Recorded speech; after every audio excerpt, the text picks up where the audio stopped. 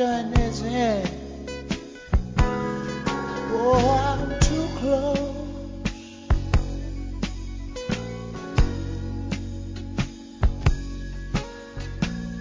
to shaking hands with all my friends. You know I'm too close. Oh, Welcome to our Soul Food Podcast, a ministry of Calvary Chapel, Princeton, West Virginia. Newsflash, people are stressed. And they are stressed to the point that they are willing to pay to relieve it. An amusement facility in Canada has created a rage room in which guests can relieve stress by smashing things. Thunderdome Amusements in Calgary provides golf clubs, sledgehammers, pipes, and baseball bats to people, so they can release their frustrations by breaking office equipment and other items. The director of Thunderdome says, "You go and get to smash stuff, and we provide full-blown protective gear. You wear a face mask, chest protector, coveralls, gloves, and you must have closed-toed shoes."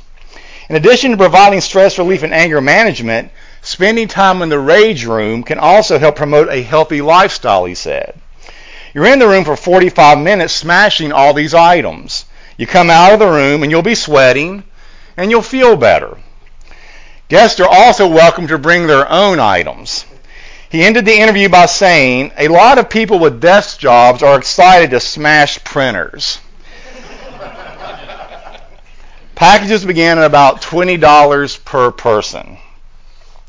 Welcome back to our study in 2 Samuel. We will continue studying the psalm that we studied last time we were together, and in that we're going to see the proper way to handle and view stress. Look at verse 7 with me. "In my distress I called upon the Lord and cried out to my God. He heard my voice from his temple, and my cry entered his ears." The root word for distress is the word stress. It's the feeling of being pressed in upon all sides. And if there were ever a time people were stressed, it is today. Things we didn't even think about 20 years ago now dominate our thoughts. For example, there was a time when the main thing you worried about flying with an airline was that all your luggage would end up in Toledo. But now you scan the other passengers, and if anyone is of Middle Eastern descent, it raises your level of concern a little bit. Our culture is a very stressful culture, so this really shouldn't come as much of a shock. Jesus said, "In this world you will have your best life now, so don't worry, for life for you will always be groovy." But that's not what he said, was it? What he actually said was, in this world you will have, not might have or may have, you will have tribulation, trials, and troubles. And so feeling stress and being in stressful situations is not a sin. Listen to how the Apostle Paul puts it in our next slide. 2 Corinthians 1:8.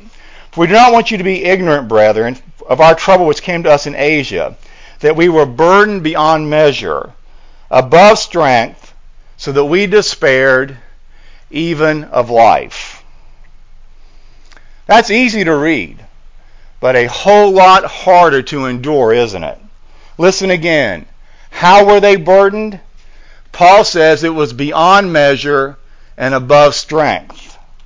How bad was it? Paul said they despaired even of life.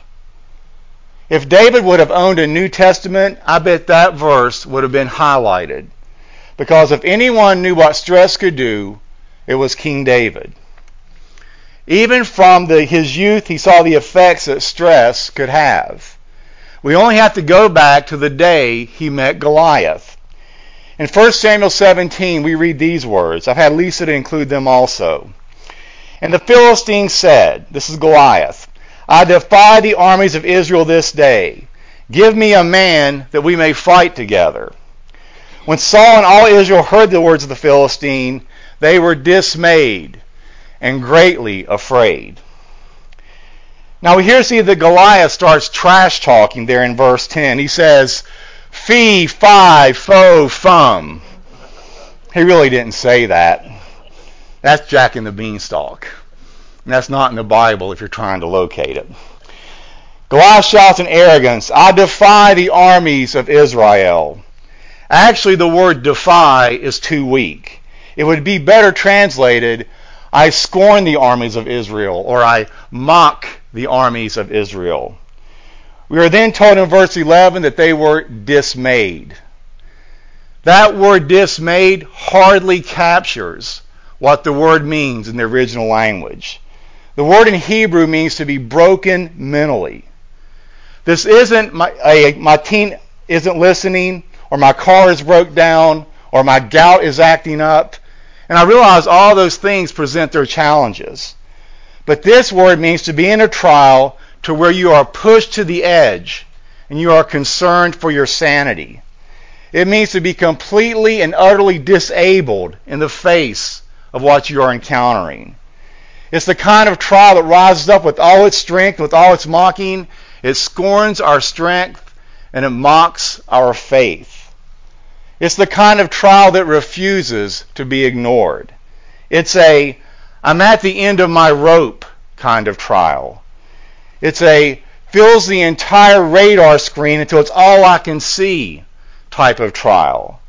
It's a, dominate all your senses type of trial. It's a, I can't get away from it morning and evening until I'm paralyzed with fear type of trial. So you find yourself in a valley, and those are bad enough in life. Dealing with a job loss, or dealing with a health situation, or dealing with some strained relationship, or some ongoing problem in your marriage or battle with the flesh. But now in that valley, all of a sudden a giant has been thrown into the mix. These are the type of trials that only God can get us through. And these are the type of trials that will make us cry out unto God. Notice it says, I cried to my God, and he heard my voice. If you were to cross-reference that, you would find another man who used this verse as his very own prayer when he was in a tight spot. The man's name, Jonah. The place, the gut of a great fish. And yet in his trial, I want us to learn another lesson, and it is this.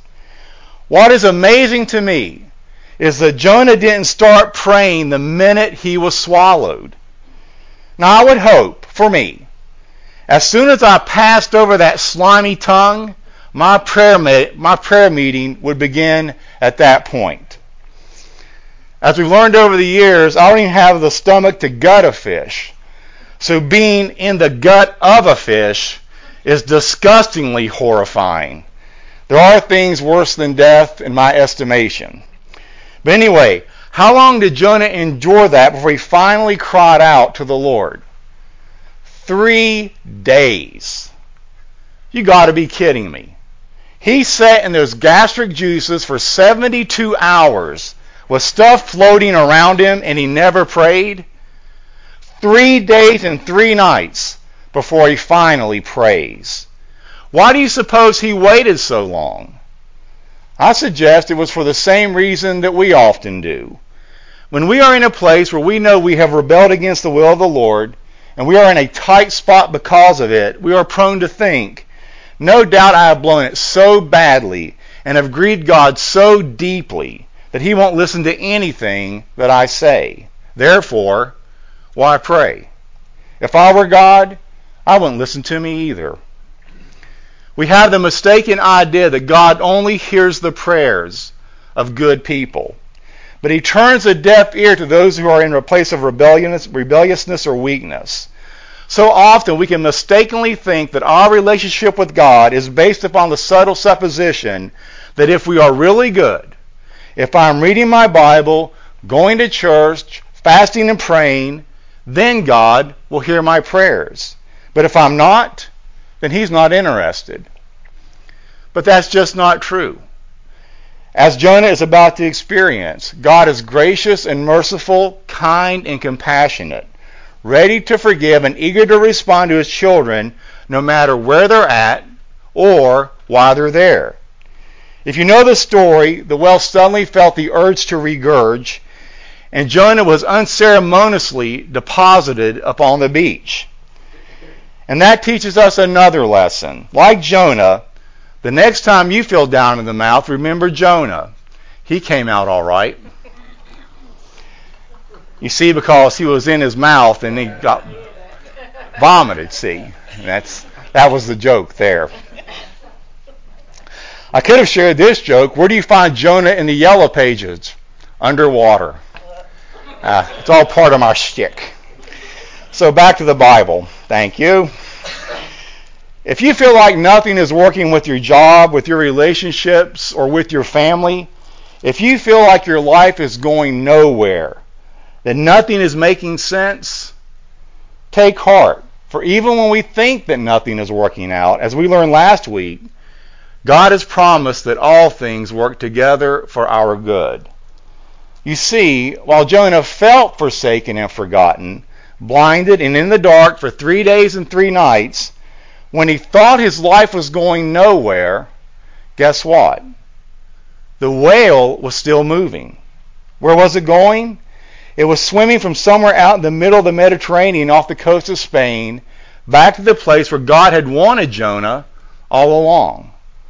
Jonah didn't have a clue that anything was happening until he suddenly found himself on a beach in Assyria. Side note, God will always get you where he wants you to be, so immediate obedience is always the best way. The same is true for us. If you call out to the Lord and say, Lord, I need you, you'll find out that eventually you'll be right where you were supposed to be. That through the days and the nights when you thought nothing was happening, unbeknownst to you, the whale of your circumstances was moving. And so perhaps you can echo David's testimony here. Is this what you have done when trouble threatens to overwhelm you? Have you called upon the Lord? Have there been occasions when you know that the Lord has heard your desperate cry? Because we are simply foolish if we think we can do this in our own strength. There is a reason we are likened to sheep. We have no strength in and of ourselves. As Gerald Irwin says, we're not Rambo, we're Lambo. And so we need somebody greater. That's why we are likened to sheep. Sheep are about the weakest of all creatures, and they certainly aren't the smartest of animals. For example, do you know anyone who has taught their sheep to roll over? Have you ever witnessed a circus sideshow featuring Mazadon and his dancing sheep? No. Sheep are just too dumb. And worse than that, they're defenseless. They have no fangs or claws. They can't bite you, and they can't outrun you. That's why you never see sheep as mascots for sports teams. We've heard of the St. Louis Rams and the Chicago Bulls, but the New York Lambs? Who wants to be represented by a lamb? To just be honest, sheep are pretty worthless except for sweaters and doner kebabs. And did you know that a sheep is the only animal that is symbiotic with man? That means a sheep is completely dependent upon man for their survival. And yet man is the greatest of all created beings because we bear God's image. And so when you get a sheep that has a good shepherd, they now can enjoy life under the care of that shepherd. The same is true for us and our good shepherd. And so for someone like me who has trouble getting directions to the beach, a shepherd isn't a bad thing. In fact, it's a wonderful thing. Verse 8, please. Then the earth shook and trembled, the foundation of heavens quaked, and they were shaken, because he was angry. Smoke went up from his nostrils, and devouring fire from his mouth. Coals were kindled by it. The picture begins with the reminder of what happened when God met his people at Mount Sinai in the days of Moses in Exodus 19, where we see the shaking of the earth, smoke, and fire. But there is something else here. The words in the center of this subsection sum it up. It declares that all this happened because God was angry. And if God is angry, then the whole of creation should tremble and shake. He was not angry, of course, because David had cried out to him. He was angry because his king, his chosen one, had been threatened with destruction. Now, people sometimes object to the idea that God can be angry. And yet that is one of the most wonderful things about the character of God. Some people like to envision him as an old grandfatherly type who just chuckles when men commit sins by saying, well, boys will be boys. But I think it's good news that God is angry about violence and hatred and death and destruction, about war and starvation and cruelty. Would we rather that God didn't care about these things? Because deep down we know that men should be held accountable for their actions. That's why if someone blows by you doing 130 on the 460, you wish for two things. One, you hope there's a state trooper nearby so they get what they deserve. And two, you wish your car could go that fast. Just being honest. Verse 10, please. He bowed the heavens also and came down with darkness under his feet. He rode upon a cherub and flew, and he was seen upon the wings of the wind. He made darkness canopies around him, dark waters and thick clouds of the skies. From the brightness before him coals of fire were kindled. The Lord thundered from heaven, and the Most High uttered his voice. He sent out arrows and scattered them, lightning bolts, and he vanquished them. Did you notice who now is included in this picture? The word them is used twice in verse 15, and it refers to the enemies we heard way back in verse 4. They were the ones God came down from heaven to deal with. And also notice that brightness went out for him so that the coals of fire were kindled. These were the coals of his anger that we saw in verse 9. The whole picture is vivid and poetic. Imagine the Lord pulling back the curtains of heaven. Thick darkness is his carpet, and he is borne by angels. The reality pictured is awesome in the truest sense of that word. It simply declares he came down. Upon reading that, my mind went back to another time that the Lord came down in the book of Exodus. Imagine the scene. Moses, who was once a prince in Egypt, has been watching sheep for around 40 years. So here's Moses on the backside of the desert, day after week, after month, after year. Decades go by, and finally something happens. Among the many bushes in the wilderness, one burns brightly without being consumed, causing Moses to eventually realize that the Lord was with him. But that's not the most amazing part to me. The most amazing part is what God says from the midst of that bush. This is our next slide, Exodus 3:7. And the Lord said, I have surely seen the oppression of my people who are in Egypt, and have heard their cry because they're taskmasters, for I know their sorrows. So I have come down to deliver them out of the hand of the Egyptians, and to bring them up from that land to a good and large land, to a land flowing with milk and honey. What I want us to notice is the actions of God in this passage. First, he tells Moses, I have seen the oppression. What has happened to God's people had not escaped his all-seeing eye. Secondly, I have heard their cry. That teaches us that not only does God see where we are, he also stoops down to listen to us. Thirdly, God says, I know their sorrows. So not only does he see and hear, he also understands how we feel about the things that he sees and hears. The result of all that, the next verse, God simply says, I have come down to deliver them. But not only to deliver them, but to bring them into a land flowing with milk and honey. Hope that encourages you this morning. We don't have a God who is aloof and uncaring, nor do we have one that winks at the sin and the depravity in this world. No, he sees all these things, but when his children cry out, he will quickly answer. This reminded me of the parable of the unjust judge in Luke 18. See if you can spot the difference between the unjust judge and God, who is the just judge of the whole universe. Next slide, please. Now he was telling them a parable to show them at all times they ought to pray and not to lose heart, saying, in a certain city there was a judge who did not fear God and did not respect man. There was a widow in that city, and she kept coming to him saying, give me legal protection from my opponent.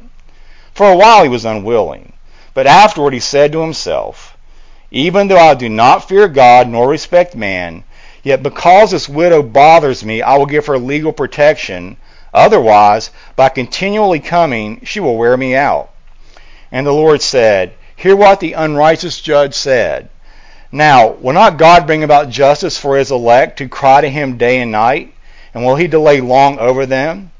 I tell you that he will bring about justice for them quickly. However, when the Son of Man comes, will he find faith on the earth? Jesus uses the account of the widow to teach what our attitude should be in prayer. But notice, he gives this parable not as a parallel, but as a contrast, for our situation is entirely different. First of all, we appeared not before an unjust judge, but before a loving Father. When Jesus taught his disciples to pray, our Father who is in heaven, the concept of God as a Father was foreign to the Jews. Paul would go on to address God as Abba, or Father. Thus, far from being just the judge, God is our loving Father, our Abba, our Dad. Second, we appear before God not as strangers, but as children. Once a photographer captured on film Supreme Court Justice Anton Scalia in his chambers at his massive desk when one of his grandchildren came bursting into the room. The photograph shows the judge looking up and smiling from ear to ear. It's amazing the access a person can have if someone loves them. No matter how important a man or woman might be, his son or daughter can come into his presence anytime. That is the privilege we have as children of the God of the universe. Thirdly, this woman was a widow, but we are a bride. Big difference. A widow feels all alone, not so a bride. Fourth, the widow went alone, but we have an advocate with the Father. Jesus Christ stands next to us.